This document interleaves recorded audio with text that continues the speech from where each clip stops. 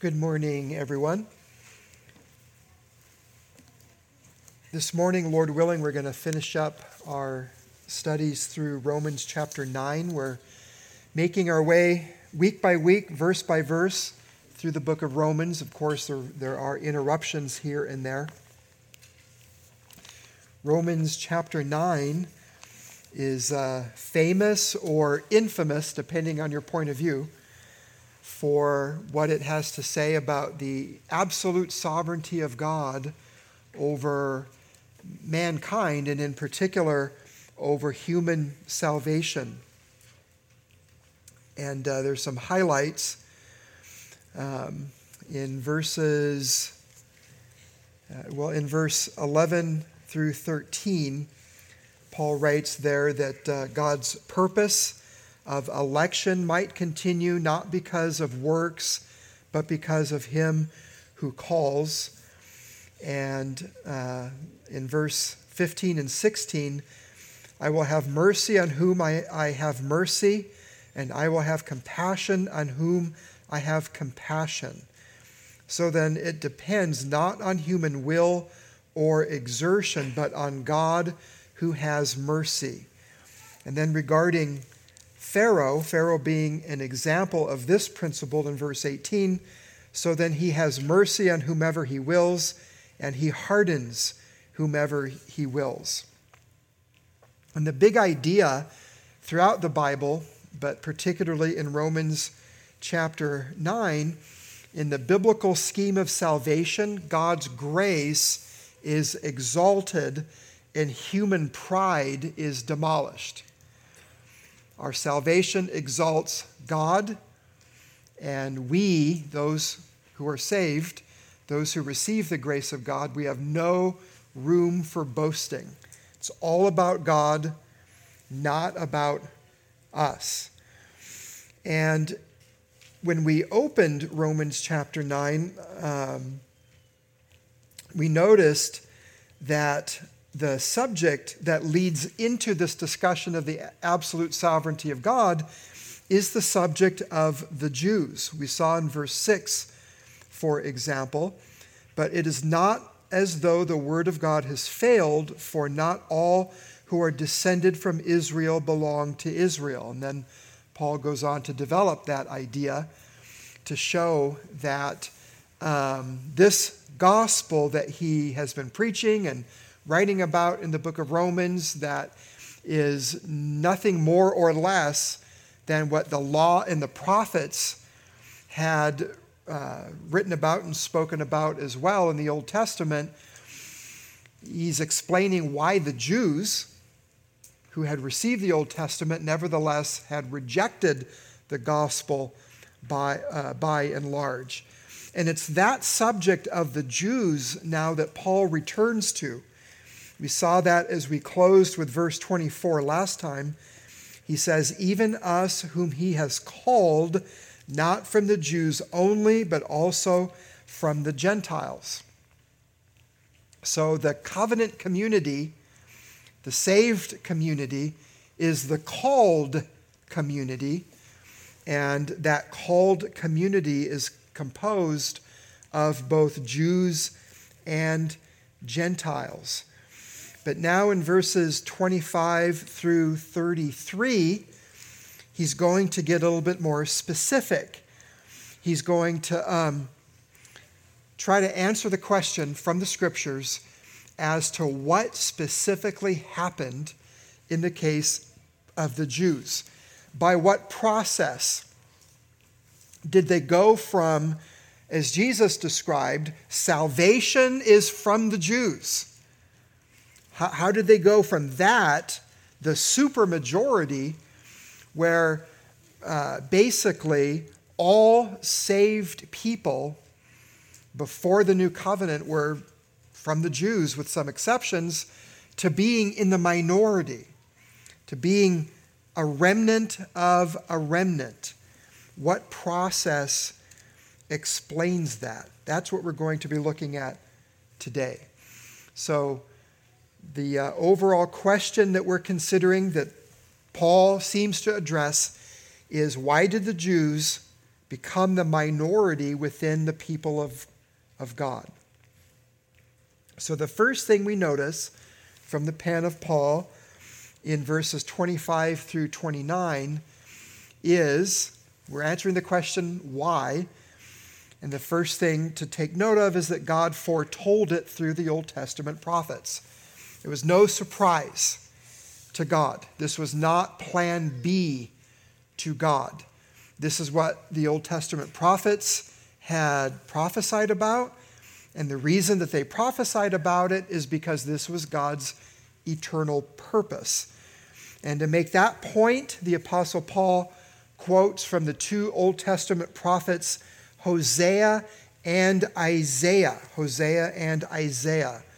So in verse 25, Paul says, and indeed, he says in Hosea, by the way, side note, here's another example of this kind of language that the biblical writers use.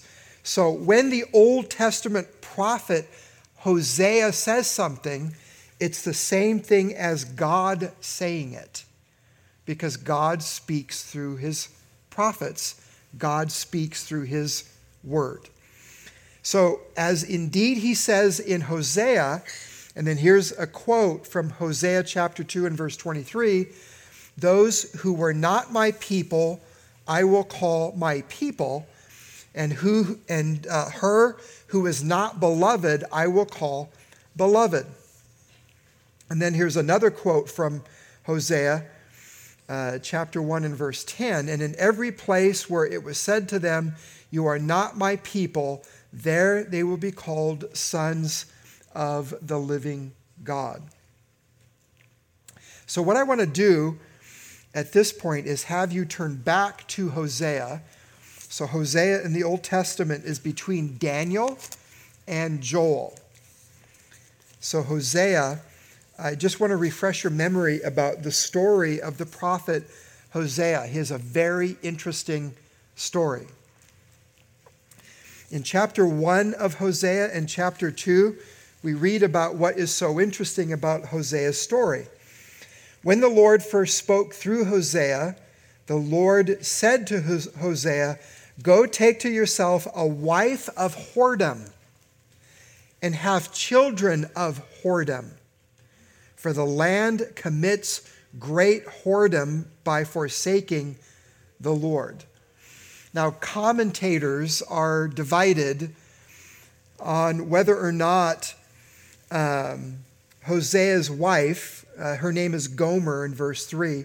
So he went and took Gomer, the daughter of Diblaim, and she conceived and bore him a son. Their commentators are divided. Was Gomer already a prostitute when God commanded Hosea to go take her as his wife, or did she become a prostitute after Hosea had taken her to be his wife? We're not going to answer that question, but wow, what a command from God.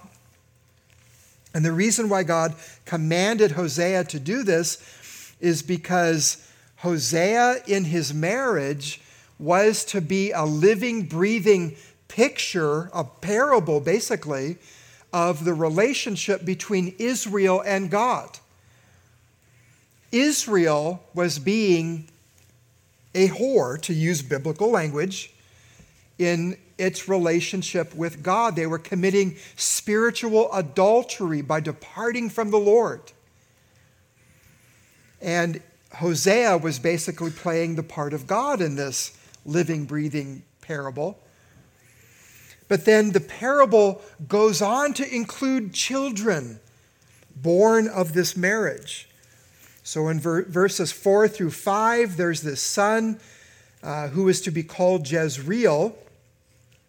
But then there is a daughter born in verses 6 and 7, and another son in verse 8. And these are the children that Paul draws from in Romans chapter 9. So in verse 6, she conceived again and bore a daughter. And the Lord said to him, call her name No Mercy, Lo Ruhama, no mercy. For I will no more have mercy on the house of Israel to forgive them at all. It's been a pretty common practice in biblical cultures to name children after biblical characters. We do it today. You don't hear a lot of girls named Lo Ruhama, no mercy. But that's what God told Hosea to name this daughter. And that name was symbolic for the situation in Israel. I will no more have mercy on the house of Israel to forgive them at all.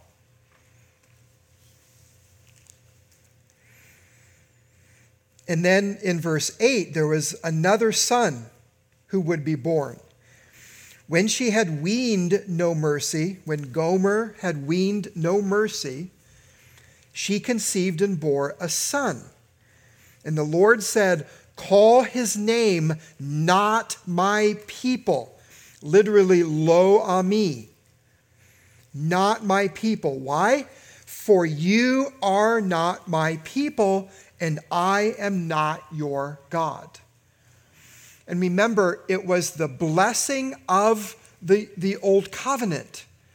God had taken the people of Israel, the physical descendants of Abraham, Isaac, and Jacob, into a special oath-bound promise relationship with him. And the whole point of it was, I will be your God, and you shall be my people. And here, God is saying, through this living, breathing parable, you are not my people, and I am not your God. That is where things led to in this relationship between God and Israel. But then we know that the God of the Bible is a God of justice and righteousness and wrath and punishment and judgment, but he is the God of mercy and grace and forgiveness and redemption. And so as Hosea's prophecy unfolds, we learn that that state of Israel, no mercy, not my people, that was not going to stay that way either. And so in chapter 2, verses 14 through 23, God through Hosea tells us that the Lord is going to have mercy on Israel again. Israel was going to be restored. And in verse 23, that's where we read this citation that Paul makes use of, and I will have mercy on no mercy. And I will say to not my people, you are my people. And he shall say, you are my God. And in chapter 1 and verse 10, yet the number of the children of Israel shall be like the sand of the sea, which cannot be measured or numbered. And in the place where it was said to them, you are not my people, it shall be said to them, children of the living God. So this relationship between Israel and God would be restored. So why does Paul cite these passages from Hosea in Romans chapter 9? What's his point in Romans 9, verses 25 and 26? Here's his point. If no mercy, that was the name of this daughter, Lo Ruhama, no mercy. If no mercy and not my people applied to Israel when they were separated from God because of their sins, how much more do no mercy and not my people apply to Gentiles, non-Jews like us, who never knew God's saving mercy and never were his people to begin with? Therefore, the source of Israel's restoration in Hosea chapter 2, when God promises to forgive and to restore and to redeem, The source of that restoration is the same source behind the calling of the Gentiles. And what is that? It's what Paul has been describing in Romans chapter 9, God's sovereign grace. Commentator William Hendrickson wrote this: what is stressed in these quotations is the sovereign and pitying grace of God shown to those who, whether Jews or Gentiles, lack the right to consider themselves God's people. And then the Apostle Peter seems to draw from the same prophecy in Hosea. In 1 Peter chapter 2 and verse 9, Peter applies a bunch of Old Testament titles and terminology that are applied to Israel, and Peter applies those terms to believers, both Jews and Gentiles, in the New Testament church. And then in verse 10, so 1 Peter 2:10, Peter says, once you were not a people, but now you are God's people. Once you had not received mercy, but now you have received mercy. Do you hear the language from Hosea? Not my people, no mercy. That was us, brothers and sisters, before God saved us by his grace. We were not God's people. We did not have saving mercy from God. And what made the difference was God's call, God's sovereign grace.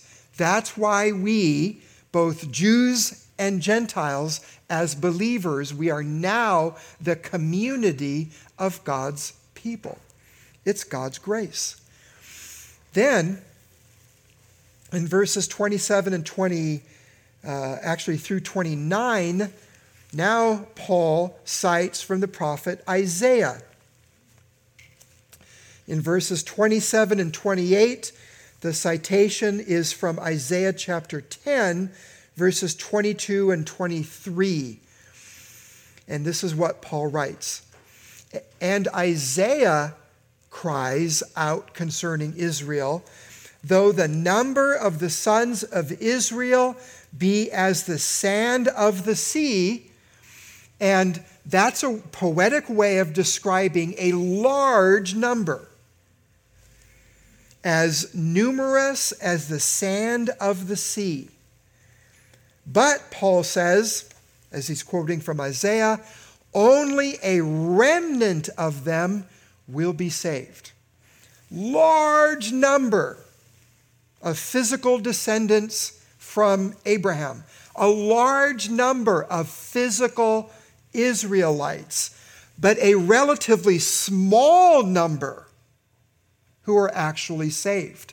Remember, not all of Israel belong to Israel. This is what Isaiah had prophesied about. Then in verse 28, for the Lord will carry out his sentence upon the earth fully and without delay. This is part of God's judgment. Now in verse 29, the reference is to Isaiah chapter 1 and verse 9. Paul says, and as Isaiah predicted, if the Lord of hosts had not left us offspring or a remnant, we would have been like Sodom and become like Gomorrah. What happened to Sodom and Gomorrah? Genesis chapter 19. Those two cities were wiped off the face of the earth because of their sin by the judgment of God. God had the right to wipe the nation of Israel from off the face of the earth.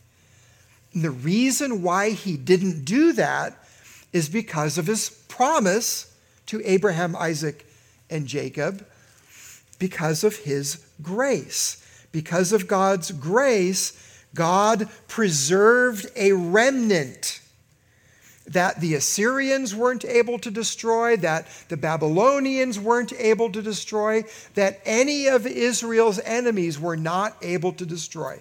God preserved a remnant. And this idea of a remnant is going to continue. We'll jump ahead to Romans chapter 11 and verse 5. We'll see this again in a few weeks. Paul is going to talk in more detail about the situation of the Jews, particularly about their future. But in Romans 11 and verse 5, Paul wrote there, "So too, at the present time, there is a remnant." And what's the cause of this remnant? Why aren't all of the Jews destroyed? Or in Paul's discussion, why aren't all of the Jews lost in unbelief? Why are there some Jews who believe in the gospel and trust in Jesus as their Messiah? He says, chosen by grace. So too at the present time there is a remnant chosen by grace. So the Jews who would actually be saved were small in number compared to the total population of Israel as a whole. That's just Israel within Israel. But then under the new covenant, what's the promise to Abraham? You will be a blessing to all the families, all of the nations of the earth.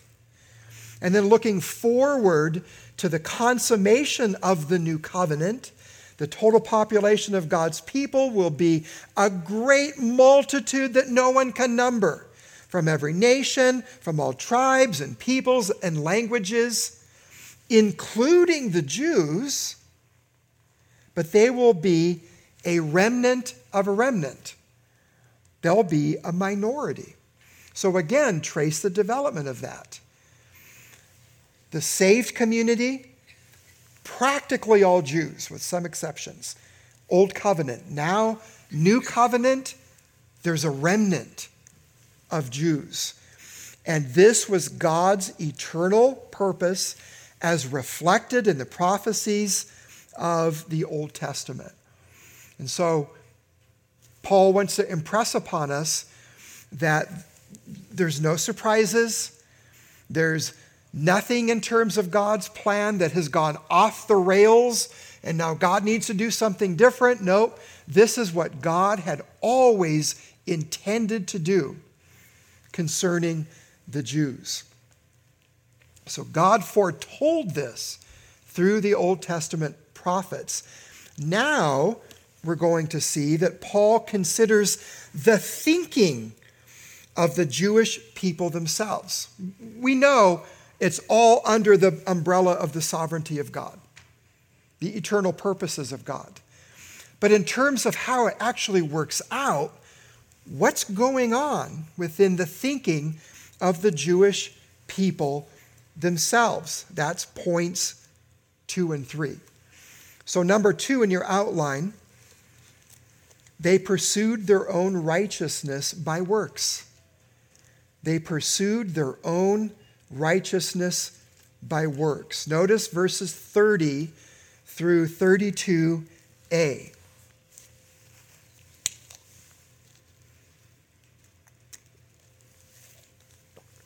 What shall we say then? Paul says. That Gentiles who did not pursue righteousness have attained it. That is a righteousness that is by faith. But that Israel, who pursued a law that would lead to righteousness, did not succeed in reaching that law. Why? Because they did not pursue it by faith, but as if it were based on works. According to Paul, this is irony of ironies that Gentiles who had not received the law like the Jews had, who had not received the promises like the Jews had, who did not have the Old Testament scriptures like the Jews had, Gentiles who did not pursue righteousness, they didn't care. They worshiped and served the creature rather than the Creator, by and large. Nevertheless, in Christ, through faith in the gospel, they had actually attained justifying righteousness. And then the Jews, by contrast, who had the law, didn't attain to that same justifying righteousness, because believing Gentiles have faith in Jesus Christ. And unbelieving Jews, with all of their religion and all of their law and all of their scriptures, do not believe in Jesus Christ. They're not justified by faith. They're not saved. They're not declared righteous by God. Instead, they had reduced the system that God had revealed to them, that was supposed to reveal His grace. It reveals His holiness as well, for sure, but it also reveals His grace. And they had reduced that system to a stairway leading to heaven, a system of attaining works righteousness. And I'll remind you from Romans chapter 3, if you'll look back there with me, that was not the right use of the law. In Romans chapter 3 and verse 20, for example, for by works of the law no human being will be justified in his sight, since through the law comes knowledge of sin. In Romans 3:20, Paul does not say, this is a new way to look at the law. This is entirely brand new. Under the old covenant, the Jews earned their way to heaven through the law. But now, because of Jesus, this is how you look at the law. That's not true. That's not what Paul said. What Paul writes about the law in Romans 3:20 has always been true about the law. The law is not able to justify. The law is not able to bring us to a place where we are in a right legal relationship with God, because the law has no power to transform. It has no power in and of itself to bring about the very righteousness that it demands. All it can do is show us our sin, give us the knowledge of sin, show us where we fall short of the glory of God, and it condemns. But it can never justify. But that's the way the Jews were using the law, including, by the way, Paul himself, before God saved him by His grace. Then, in verses 21 through 24, Paul goes on to say this, but now the righteousness of God. And what were the Jews interested in? The Jews, like Saul of Tarsus, they were interested in establishing their own righteousness. Human righteousness, the righteousness of works.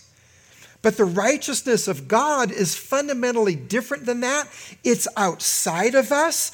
It's something that God grants by His grace. It's something that God gives as a gift through faith, not something that we attain. This righteousness of God has been manifested apart from the law, although the law and the prophets bear witness to it. The righteousness of God through faith in Jesus Christ for all who believe. There is no distinction. And remember, that is the distinction between the Gentiles in Romans chapter 9 and the Jews. The Gentiles who believe through faith. The Jews, no faith. For all have sinned and fall short of the glory of God and are justified by his grace as a gift through the redemption that is in Christ Jesus. So, the Jews had misused the law. The Jews were seeking to justify themselves based on their works. And this is why Jesus, by the way, directed the parable of the Pharisee and the tax collector in Luke chapter 18 to those who trusted in themselves that they're righteous. To pursue righteousness by faith, to use Paul's terminology in Romans 9 and verse 32, to pursue it by faith, means to look outside of ourselves and any kind of obedience or any kind of good works that we would produce, to look outside of ourselves to the Lord Jesus Christ for the justifying righteousness of God. And this is what sets Christianity apart from every single religion, every single philosophy, every single worldview the world has ever known. Because every other system is about what sinners like us can do to attain salvation or nirvana or heaven or paradise or whatever. It's a bunch of steps. Christianity and Christianity alone says there's absolutely nothing you can do. You're so sinful to the depth of your being, and God is so transcendently holy and righteous that there's nothing you can do.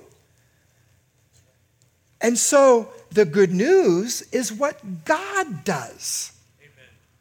And he simply says, trust, believe, have faith, receive. That's the message of Christianity. And it's so profound because it means God gets all the glory. It means we have no room for boasting. And then ironically, it means that we owe him everything because he did everything. There's not even a trillionth of a penny that we can say, well, we did this, and so I can hold back. No. Our salvation is all 100.00000% of grace, sheer free grace. Therefore, we owe God everything, which is what he demands of us. It's our reasonable service to offer God our bodies as a living sacrifice. But that's what sets Christianity apart. And this is what made the Jews choke on it. Because righteous people don't want to be told that they're sinners, who just like everybody else, they need a Savior. That's why the Jews who lived in Jesus' time hated him and wanted him dead and worked to kill him, to murder him. And this is why self-righteous people today, both Jews and Gentiles, don't like this kind of message because they want to believe that they themselves are righteous. They're a cut above the rest. Everybody else, they're sinners, and Hitler deserves to go to hell, Saddam Hussein and whoever, but not me. Yes, you. Yes, me. Yes, the Apostle Paul.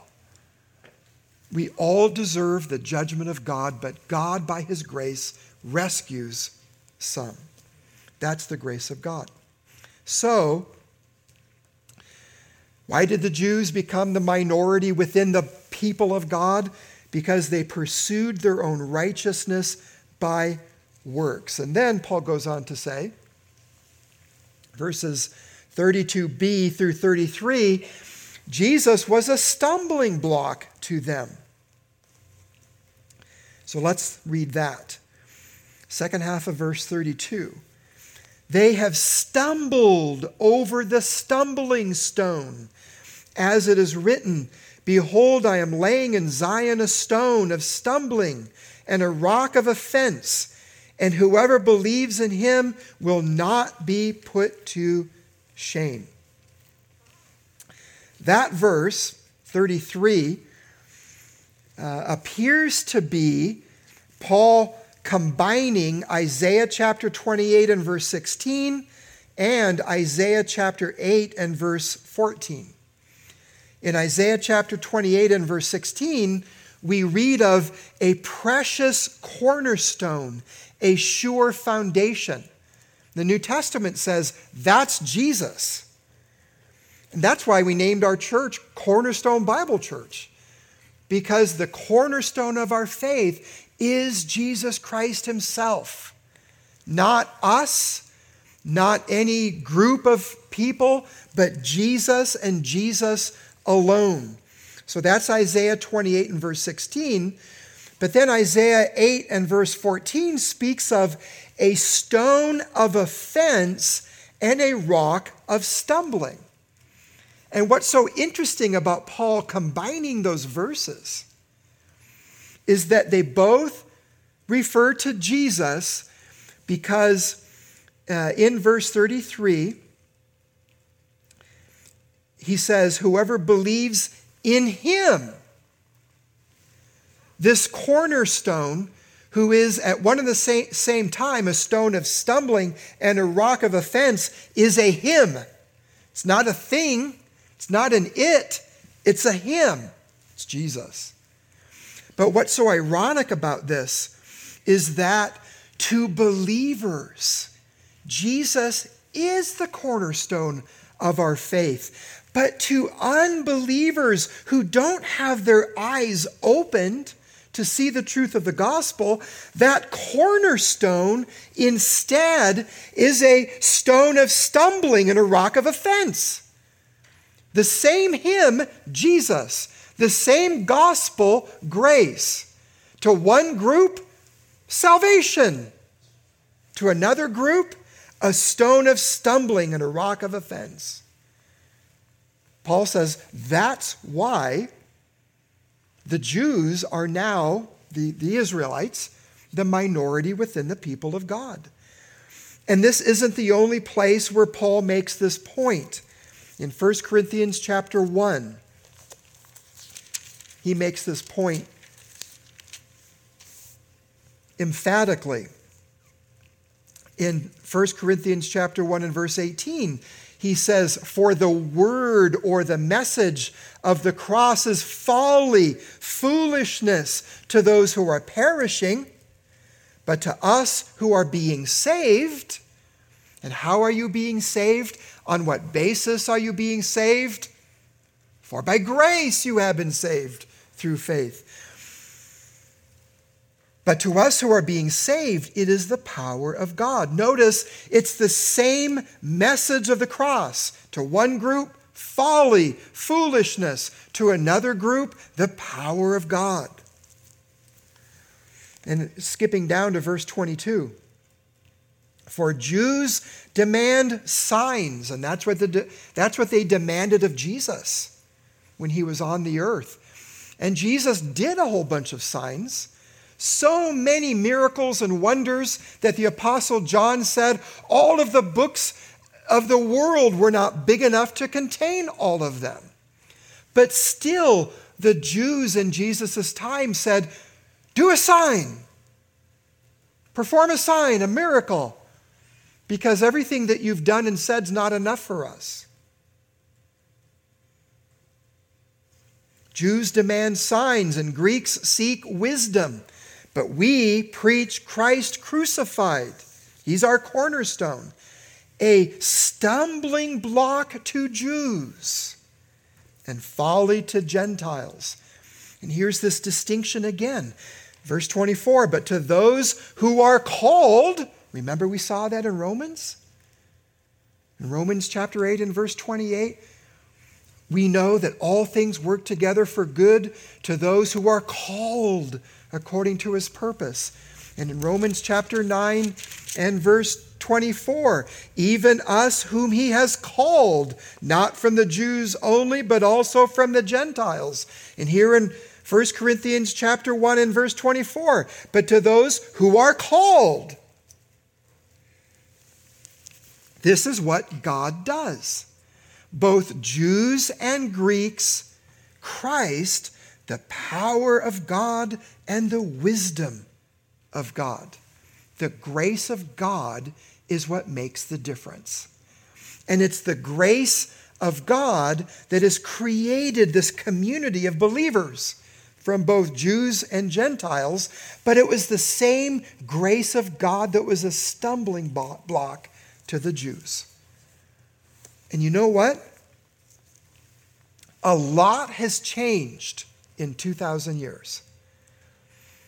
Our technology has changed. Our theory of government has changed. Our customs and rituals have changed a lot. But there's one thing that has not changed: the gospel and human nature. It is still the same truth that God is calling sinners to himself by his powerful sovereign grace through the preaching of the gospel. And it's not changed that people still don't understand how desperately they need a Savior. They're still trying to justify themselves before God in their conscience. And they still think the message of the cross is foolishness. And they still react when you tell them, well, you know, Jesus said, I am the way, the truth, and the life, and no one comes to the Father except through me.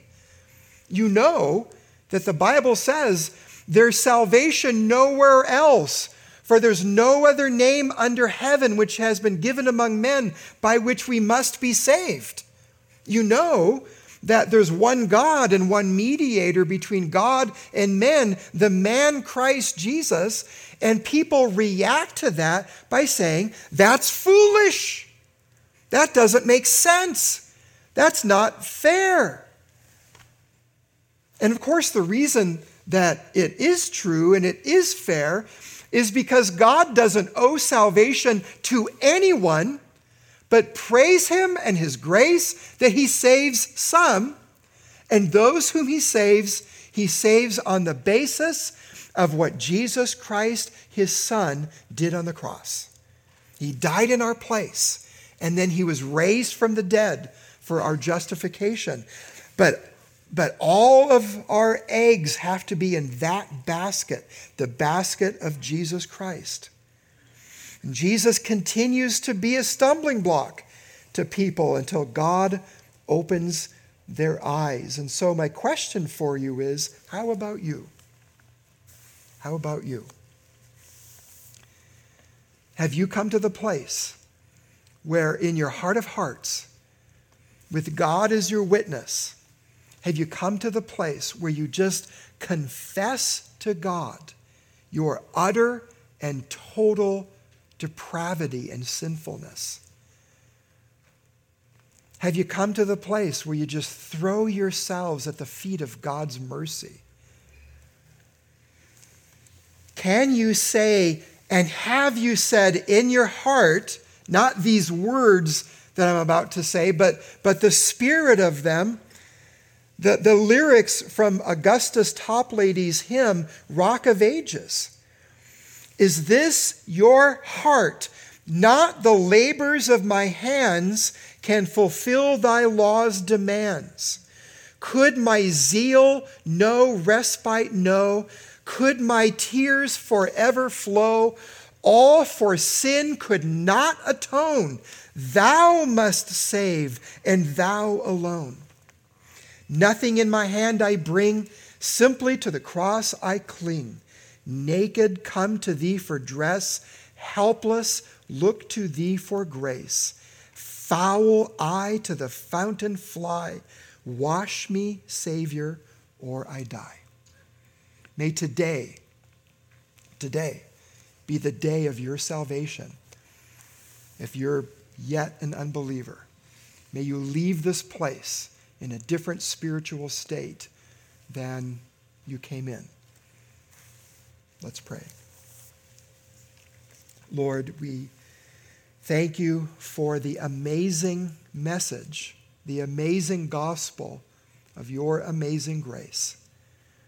We thank you for the wisdom, your wisdom, that was so clearly revealed in the law and the prophets, and was so clearly and vividly put on display and fulfilled in the person and work of Jesus Christ, your Son.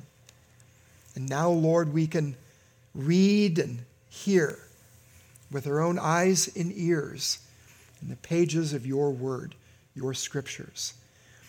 We pray that today your word would not return to you void, but that it would accomplish every purpose for which you sent it, and that sinners would be saved, and that sinners would be made to appreciate your grace more and more, and to live in a way that magnifies your grace.